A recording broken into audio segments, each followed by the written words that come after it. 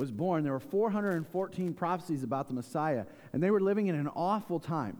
And there was all kinds of horrible things that were happening, and rulers that just were abusive, and people living in absolute poverty and filth and just being treated terribly. And they were constantly looking forward to the Savior and what He would bring. And it looked very different. It wasn't what they were expecting, but there was some amazing things that happened. And of course, we talk about that as we get closer to the season. But Jesus was born in Bethlehem. And so we have these things that we're talking about. Last week we talked about hope in leading up to the birth of Christ, which we celebrate on the 25th. And what we talked about with hope is how the world's definition of hope is really kind of like a wish. But God's definition of hope is a confident expectation that He will do what He promises, and that it's based on Him and not some outside source. And so that's what we talked about. And this week we are going to talk about peace. So if you have your Bibles, we're going to start here in Luke chapter 2, and we're going to read 8 through 14 to begin this, starting in verse 8.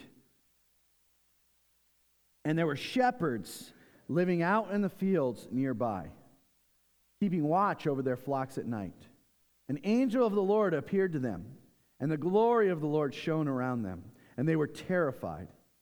And the angel said to them, "Do not be afraid. I bring you good news that will cause great joy for all the people." It was good news then, it's good news now, and it will be good news in the future. And it brings great joy, and joy is what we get to talk about next week. But this week, we're talking about peace. Today, in the town of David, a Savior has been born to you. He is the Messiah, the Lord. This will be a sign to you. You will find a baby wrapped in clothes and lying in a manger. Suddenly, a great company of heavenly hosts appeared with the angel, praising God and saying, "Glory to God in the heavens, and on earth peace to those whom God has favor," on who His favor rests. And another version says, "with whom God is pleased." And so there's peace. How many people in here could say, "I could use some peace. I want more peace"? I mean, all of us are there, right? Peace is one of those things that I long for it. I really, really want it. And so I want to establish kind of what that peace looks like and what it is based on the Bible, and really kind of how we can get it. Because in the same way, hope is different, so is peace. Because in my mind, peace looks like a vacation on the beach, right? Or peace looks like an opportunity or time at home where I'm watching a movie, something along those lines. And our definition in our dictionary is this: freedom from disturbance, quiet, and tranquility. That is the definition of peace. And if you look at that definition, you see that it is all based on outside sources, isn't it? Freedom from disturbance. It's quiet, tranquility. So my idea of peace, and if we're talking about different ideas of peace, is date night with my wife. Going to a really nice restaurant and a movie and hanging out together. That's peaceful to me. Reading. On vacation, I took a book with me, and I sat down because I enjoy it, and it's peaceful, and I felt like I needed some peace. And so I took a book with me, and the idea was that I was going to read this book over that 4-day break, and I was going to start it and finish it. But what happened was I read 2 pages, fell asleep for 45 minutes, woke up, read 2 pages, fell asleep for 45 minutes. I got about 8-9 pages into the book by the time we got back. So that's what really happened. But it creates peace, and it's an idea of peace. And there are times that I just love to sit in the chair and open a book and turn the lamp on and read, and that's my idea of a peaceful night. And we say things like that. Man, I just really need some peace and quiet right now. I just really need some peace and quiet. And those are things that we are longing for. You know, I love and it's peaceful to snuggle with my wife. And we're not going to go any further, but there, snuggling with my wife. And so there's all these ideas of what peace is. And here's a reality, I think. There is a massive difference between the peace of God that we see in the Scripture and these temporary escapes that we call peace today. Because they're not really peaceful, are they? Because we know that reality is going to set back in, and we're not going to have peace. Peace of God is not based on circumstances. Peace of God is regardless of circumstances. It's in spite of circumstances. Peace of God comes no matter what's happening around you, you can have peace. And that's real peace. And that's what I want us to experience. I want us to have real peace. Not peace that's based on a pay raise or the lack of peace based on whether we get a big bill or whether we're fighting with our spouse or whatever it is. I want the peace of God to be in our lives, a real peace, a peace that is fulfilling, that never, ever ends. A few weeks ago, I talked about the prodigal son and how the older son was chasing after a goat when the father said, everything I have is yours, and how ridiculous the goat was. And I think that's what the Father looks at when we're talking about peace and this idea of what we have with peace. He's like, man, you're chasing after a goat when there's real peace to be had out there. Peace that is in spite of, peace that is in regardless of, a real peace, not a goat. The problem with temporary escapes is that they are temporary. That no matter what happens, things change. And we know that, right? You might be, church, having a great time right here in your life. You might be having a time of struggle right now in your life. I don't know what you're going through, but I do know this. It will change. It might change today. It could change tomorrow. It could change in a year or two. But it will change for the good or the bad. I want you to have peace now. I want you to have peace tomorrow. I want you to have peace in a year. I want you to have peace in 10 years. And that's what God wants from you. Real peace, not the peace the world gives. John 14:27. Ezra, will you please flip that scripture up for me? Peace I leave with you, my peace I give you. I do not give you as the world gives, and do not let your hearts be troubled, and do not be afraid. You see, there's a different kind of peace that the world has, and then there's the real kind of peace that God has. And that's what I want. And I'm telling you, you want the ultimate turmoil in your life? The ultimate turmoil is when you're almost living two lives. When you're trying, on one hand, to follow God, but on the other hand, to live in the world at the same time. When you're doing both of those things, when you're trying to combine those, it just doesn't work, and there's a battle going on in your heart, your mind, and your life. I remember experiencing this as a teenager in junior high, and a little bit in high school, where I wanted to be cool, but I wanted to be a Christian at the same time. And I remember specifically going through in my mind, laying awake at night, struggling, because I knew my friends wanted to do things that were wrong and wanted to do things that I didn't believe in. But I wanted to be with them, but I also wanted to be with God. And I remember that ultimate turmoil. And church, I feel like this is where we are so much as a church, not in the way of a teenager, but in real life, where we really want the peace of God, but we're not willing to give it all over to Him. Where we really want it, but we're still trying to live a little bit with the world's idea of peace as well. And it just doesn't work that way. That is almost the ultimate turmoil right there, the ultimate war, the ultimate battle that goes on in our lives. There's two kinds, the peace that God gives and the peace that the world gives. And we want the peace of God. John 16:33, another scripture that I talk about often. I think it's powerful because it says this: I have told you these things so that in me you may have peace. Where do you find peace? In Him, right? You find peace in Him. In Jesus, you have peace. In this world, you will have trouble. But take heart, I have overcome the world. Where does trouble lie? It lies in the world. Where does peace lie? It lies in God. And so if your peace is based on worldly outside circumstances, you're not going to find it there, because that's where you find trouble. But if your peace is based on God, you will find it there, because in Him is true peace. And that's what I want us to experience this holiday season, guys. I want all of us, every person in this room, to have real peace, the peace that comes from Jesus. Because here's one of the things I know. We have a lot of Christmas shopping left to do. The malls are packed. Things are chaotic. There's traffic all over the place. Somebody's going to cut me off while I'm driving in Toledo. And in those circumstances, if my peace is not based on God and in Him, I'm not going to feel peaceful. It's going to be the same thing when family gets together and they decide this year they're not going to get along. They're not going to get along. And all of a sudden, there's these little wars going on. And here's what I want. Regardless of the storm, I want you to experience the peace that Jesus has to offer. And it's not peace based on outside circumstances.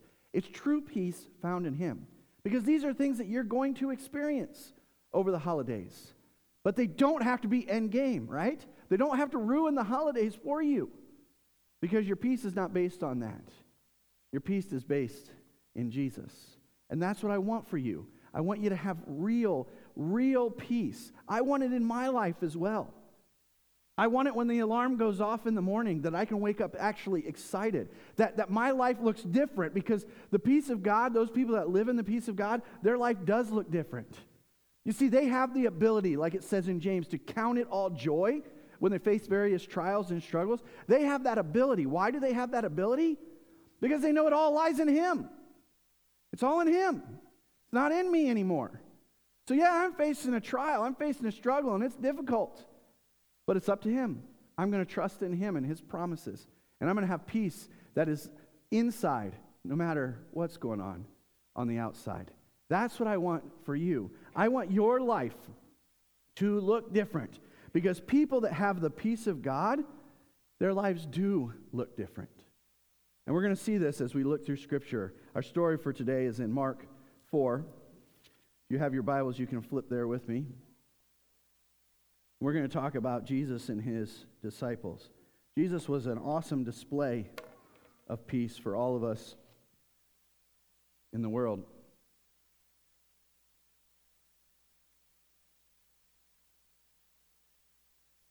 Mark 4, starting in verse 35. That day, when evening came, He said to His disciples, "Let us go over to the other side." Okay. Jesus has already given directions, hasn't He? What did He tell His disciples? He said, we're going over to the other side. So what should the disciples have confidence in? Getting over to the other side, right? Because Jesus said that you're going to get there. So if I have faith and if I have trust in the Word of God, I know where I'm going. I know what God has to offer. I've got the direction. He gave it to me. So what does He tell His disciples? Hey, let's get in this boat. Let's go over to the other side.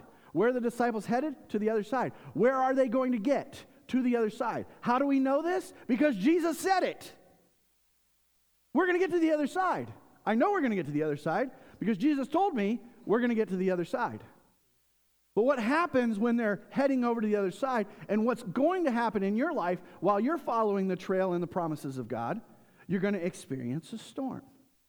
Some of you 2, some of you 3, some of you 20 million. All of our lives are different, but the peace of God remains the same. Whether you're positive, whether you're negative, whether you have a great holiday, whether you have a horrible one, you can still have the peace of God in all of those circumstances. Why? Because you know, just like these disciples did, where you're going and the direction God has for you. Where are the disciples going? They're going to the other side. How do we know? Because Jesus told them so. But in the middle of it, they find themselves in a storm. So let's keep reading. So what does Jesus say? Let us go over to the other side. Leaving the crowd behind, they took Him along just as He was in the boat, and there were other boats with Him. A furious squall came up, and the waves broke over the boat so that it was nearly swamped. Jesus was in the stern sleeping. He was sleeping. Why was Jesus sleeping? Because Jesus knew where they were going. The storm didn't matter, right? Because He knows where they're going. We're going to the other side. Yeah, there might be a storm. There might be a little bit of roughness going on. But I can sleep right now because what? I know where I'm going. I have faith and trust that we are going to get there.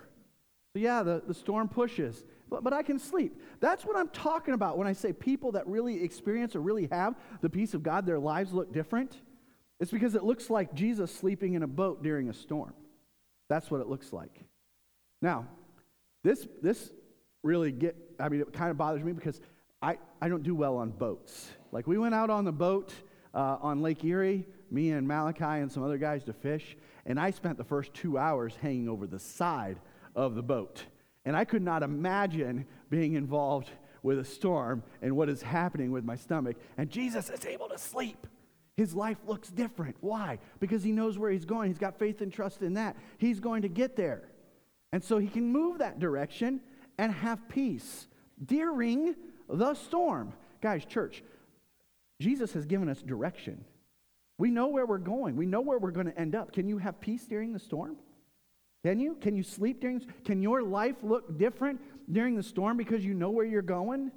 Absolutely it can. Why? Because in him we have peace. In the world we will have trouble. But take heart, he has overcome the world. This storm is nothing for Jesus. And the disciples should know that. But they don't. And we live often just like these guys do. When the storm hits, we are panicked. And Jesus is over there sleeping. And what do the disciples do? They go and wake him up. What are you doing? There's a storm. Can you save us? Which, the irony of this situation, it is believed that about 7 of these disciples were professional fishermen that lived on the lake. They were in boats every single day. And what do? They wake up the preacher. That happens all the time, church. They wake up the preacher. And it's like, I don't know what to do. I've never even rowed a boat before. You know, what the heck are you talking about? So they wake up the preacher. They should know. They have training. But you guys know this. No matter how much training, no matter how much education, no matter how much you think you know, you will run into situations that are beyond your skill set, won't you? You will. You will run into situations where you're like, I have no idea what to do. And if you think you do know what to do, just if you've had teenagers, remember what that was like. And if you haven't, just wait until you have them. Because there are often times when I look at my wife and I'm like, I don't know. She's like, what should we do? I don't know. Did you understand what they said? Nope. I don't know what's going on. Because that's just kind of life at times. It's beyond us. We don't know. It doesn't make sense. But I do know this. I know this. The disciples are headed to the other side. Why are they headed to the other side? Because Jesus said they were. But in this, they're in a storm. They feel like it's beyond their skill set. So what do? They go wake up Jesus.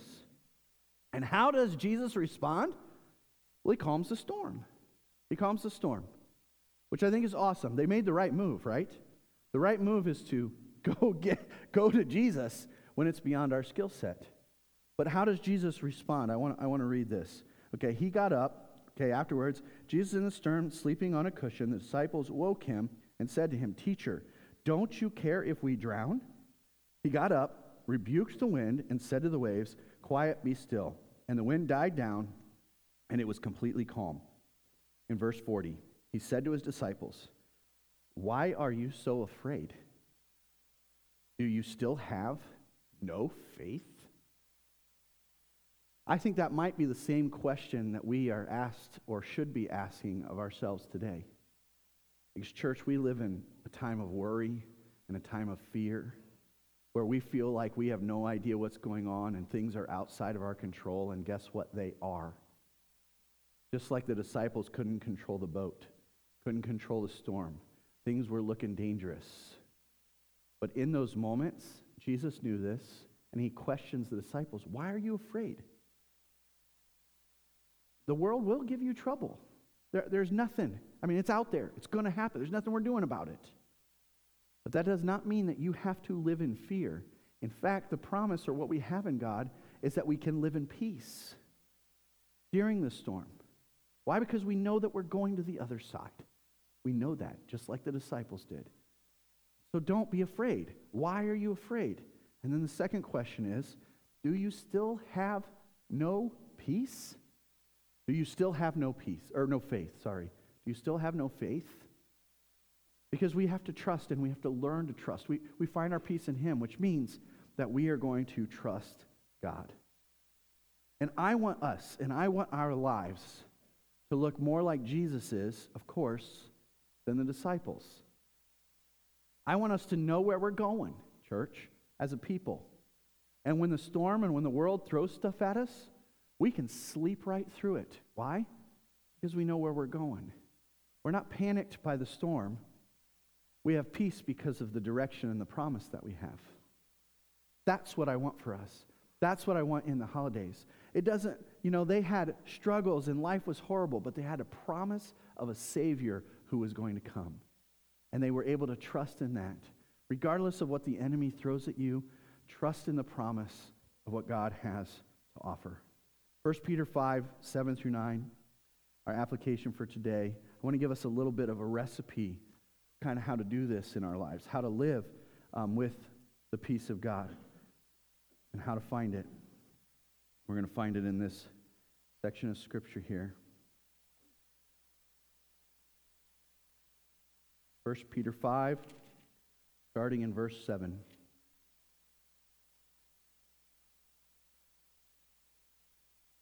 It says this, "Cast all your anxiety on him, for he cares for you." Why are you afraid? Why are you worrying? Let's get rid of it. Let's throw it onto the Lord, because he cares for you. I like another version. The way I have it memorized is, "Cast all your cares on him, for he cares for you." I love that. Casting all your anxiety, casting all your worries, casting all your cares on him. And as we read that scripture, the question that often comes up is, what does that look like? How do I do that? How do I cast my cares on him? Because I can't just let things go, because things are happening in the world all the time. And if I cast my cares on him, it seems like just an hour later I pick them back up and carry them again. And I don't want to do that. So how do I really cast my cares on the Lord? And I love that this verse finishes with "he cares for you," because I think that needs to be something that is deep-seated in our hearts. Like, Jesus wasn't going to allow his disciples to die on that boat right there. He cared for them, and he tells them that over and over and over again. He also tells them that they're going to struggle and there's going to be issues. And he also tells them that during those struggles and issues that they can have peace in him. And I think those promises remain the same. So what does it look like to cast our cares and to cast our anxieties? How do we do this? I wrote down 3 C's. 3 C's to help us cast our cares on our Heavenly Father, and how we can accomplish this. 1 is we need to connect with God and the Holy Spirit every single day. That's what we do. We connect with him on a regular basis, because he is our source of peace. Therefore, everything that comes up in our life needs to be directed and brought to him, doesn't it? It just needs to be. We have this really cool Google Home Mini that we just got recently in our house, and it's really neat. You plug it into the wall, and it goes through the internet, and you can talk to it. And so at first I thought it was demon-possessed, but I found out it's supposed to talk back. So it does. But you say, "Okay, Google," and then, and people have done this for a long time. They have Alexa and the Echo thing, but it's really, really neat. Because it's like, "Okay, Google, play my worship playlist on Spotify." And it says, "Your worship playlist will now be played on Spotify." And we change the voice to a very deep man's voice, because you can do that, and it's kind of cool. So we change the voice, and it has voice recognition too. It's awesome, where it can know that I'm talking to it. Like, it can recognize my voice, it can recognize Ruth's voice, and it talks back, and it tells us kind of what's it going to do. And I can say at night, "All right, Google, set my alarm for 7 a.m., and it sets my alarm. "Oh, your alarm is now set for 7 a.m. tomorrow morning." And it's really, really neat. But you know what?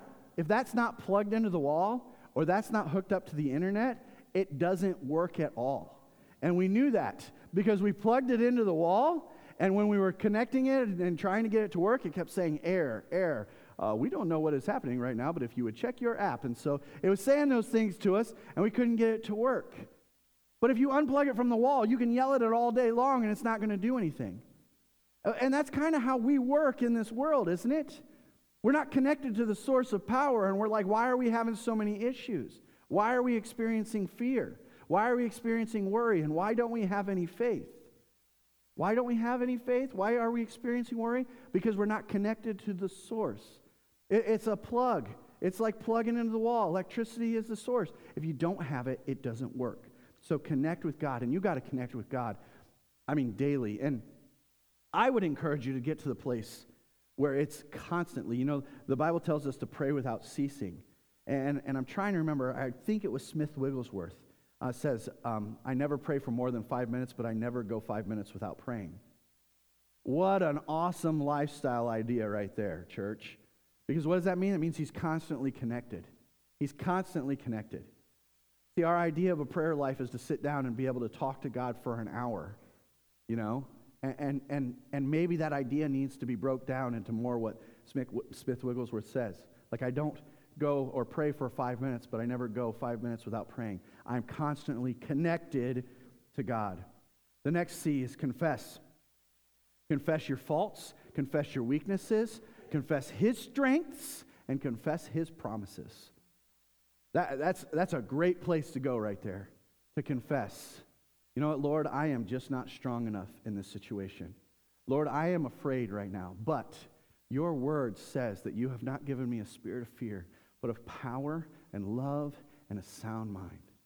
Lord, I'm struggling today. I'm not feeling it.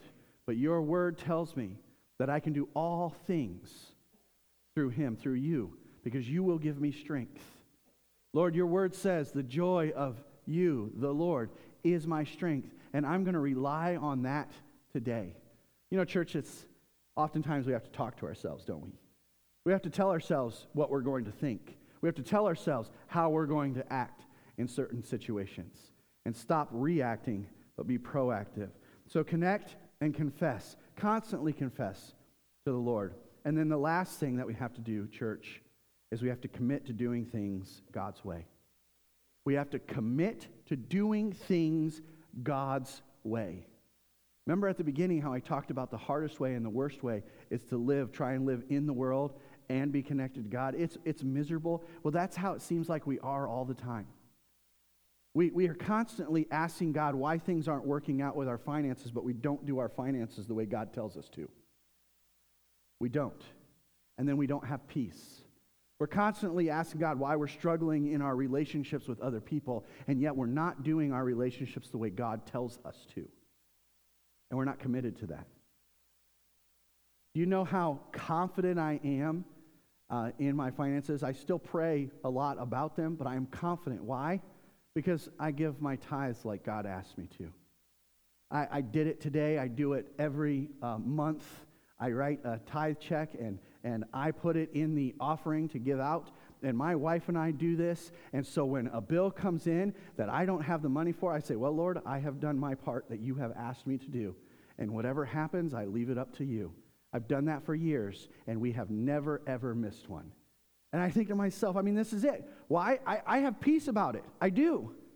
And don't get me wrong. When things come, instantly my reaction is to worry. It is. But intentionally, I will be like, Lord, this is on you. This is on you. And that confidence, because I have been committed to doing things his way, gives me peace. It gives me peace. Peace beyond the circumstances, but peace that God has to offer. And I want you to experience that peace. I want to read on real quick here in this verse. It says, be alert, sober mind. Your enemy, the devil, prowls around like a roaring lion looking for someone to devour. Resist him, standing firm in the faith, because you know that the family of believers throughout the world is undergoing the same kind of sufferings. What do we see here? We see kind of 4 things that are laid out before us. Be alert, be sober-minded, resist, and stand firm in the faith. What does it mean, really, to be alert? Pay attention. But don't pay attention to the circumstances and the roadblocks. Pay attention to the Holy Spirit. The Holy Spirit is almost like our GPS that directs us every single day. But what we do is we're on a road, and all of a sudden the road is closed, and we stand in front of the road closed sign, and we yell and are worried about it when all we have to do is hit the little button on our GPS that says alternate route. Alternate route. And if we would learn to tap into the Holy Spirit and say, well, Lord, this didn't work out. Help me with an alternate route. And use the Holy Spirit. Be alert. Be paying attention. Not to the circumstances, not to the struggles, but to the Spirit of God and what he wants to do. I mean, trust in closed doors. Trust in them. You know, that closed. Didn't happen. God must have something better for me. And I have learned to do that over the years. When things don't go a certain way, God must have something better. And he often does. Be alert, be sober-minded, sensible. You know your triggers, you know your issues. Use your head. That's what be sober-minded. Resist the devil and he will flee from you. Resist him. Don't give in and stand firm in the faith. Once again, sometimes you have to tell yourself what to do. And if we will do this, we have this. Verse 10, the God of grace who called you to his eternal glory in Christ after you have suffered a little while, will himself restore you and make you strong, firm, and steadfast. To him be the power forever and ever. Amen. You know, we can count it all joy, like it says in James, because we know that through those trials and tribulations, we get perseverance, and it grows, and it grows, and it grows, and we get stronger. And it says in James that we will not lack anything afterwards. You see, through this, we have trials, we have issues, we have struggles. But if we will stand firm, the God of grace will himself restore you, make you strong, firm, and steadfast. Man, that sounds pretty peaceful to me. And that's what I want you to experience over the holidays.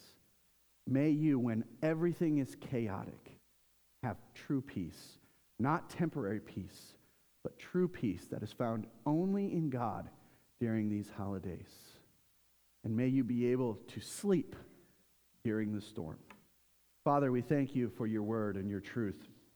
We ask that you will continue to lead us as we strive to follow you. We give you all the praise and glory, Lord. In Jesus' name, amen.